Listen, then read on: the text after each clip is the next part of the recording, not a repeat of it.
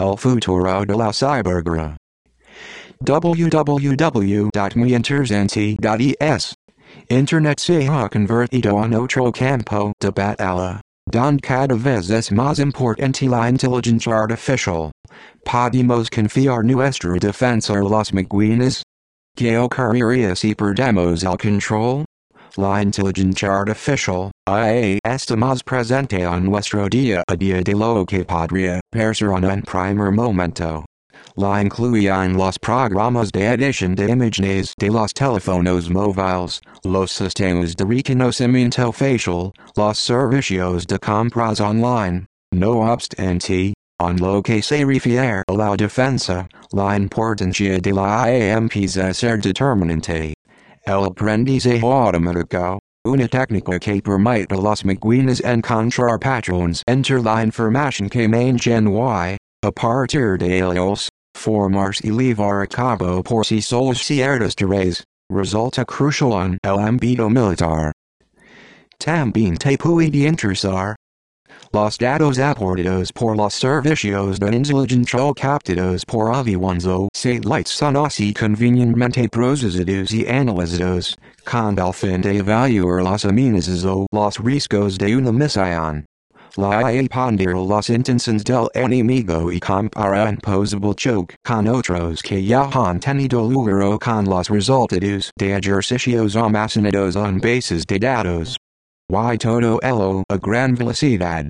Es más, sus aplicaciones no se limitan al campo de batalla físico.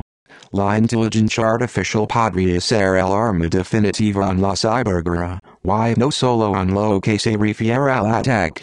Las defensas, desde los firewalls o cortafuegos hasta los programas de detección de virus y troyanos, también se benefician de ella.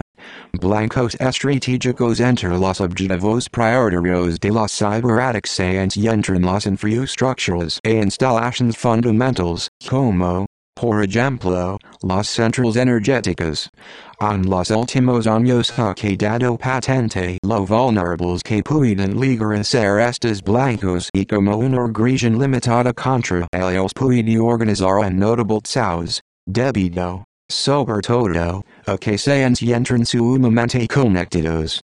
Eso es lo que ocurrió con Stuxnet, un gusano informático detectado en 2010 que consiguió reprogramar sistemas industriales y ocultaba los cambios que realizaba.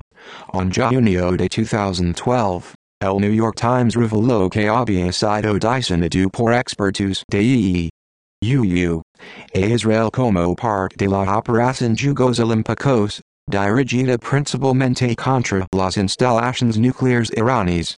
Según París, Stuxnet tomó el control de más de 1000 centrifugadores de la planta de Natanz el 20% del total, unos ingenieros que se utilizan para producir uranio enriquecido, y les dio la orden de atraerse. También logró anular el sistema de apagado de emergencia.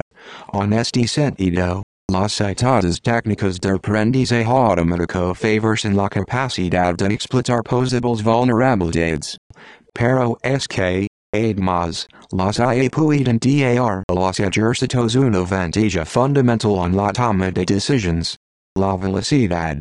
Su capacidad de cómputo y manejo de datos supera con creces a los operadores humanos. Eso sí, nuestra presencia es necesaria. José Ramón Palenco, fundador de Dinoflux, una compañía dedicada a la protección frente a las ciberamenazas que da servicios a empresas y gobiernos, ve improbable que se produzca una automatización completa en el ámbito de la ciberguerra. Le resulta impensable que dos máquinas vayan a darse todas sin que ninguna persona esté detrás de ellas. A corto plazo, todas las acciones de las IA serán supervisadas. El desarrollo de una totalmente autónoma, capaz de atacar o defenderse por sí sola, no tiene mucho sentido. Se puede descontrolar, indica Palenco.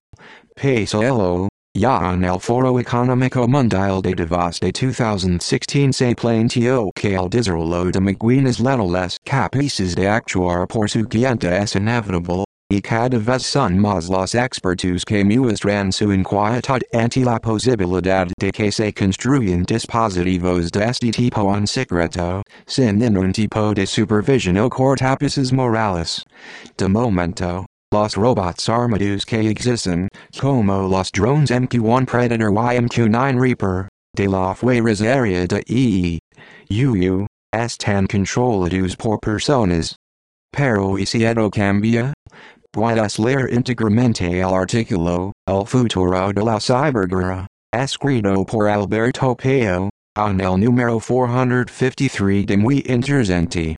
Si quieres conseguir este ejemplar, solicítalo y suscripciones at zinetmedia.es o descargatelo a través de la aplicación de iPad en la App Store. También puedes comprarlo a través de Zinio de kiosco y más. Y si deseas recibir cada mes la revista Muy Interesante en tu buzón, entra en nuestro espacio de suscripciones. Imogen J. M. Edens Jr., USAF continúa leyendo.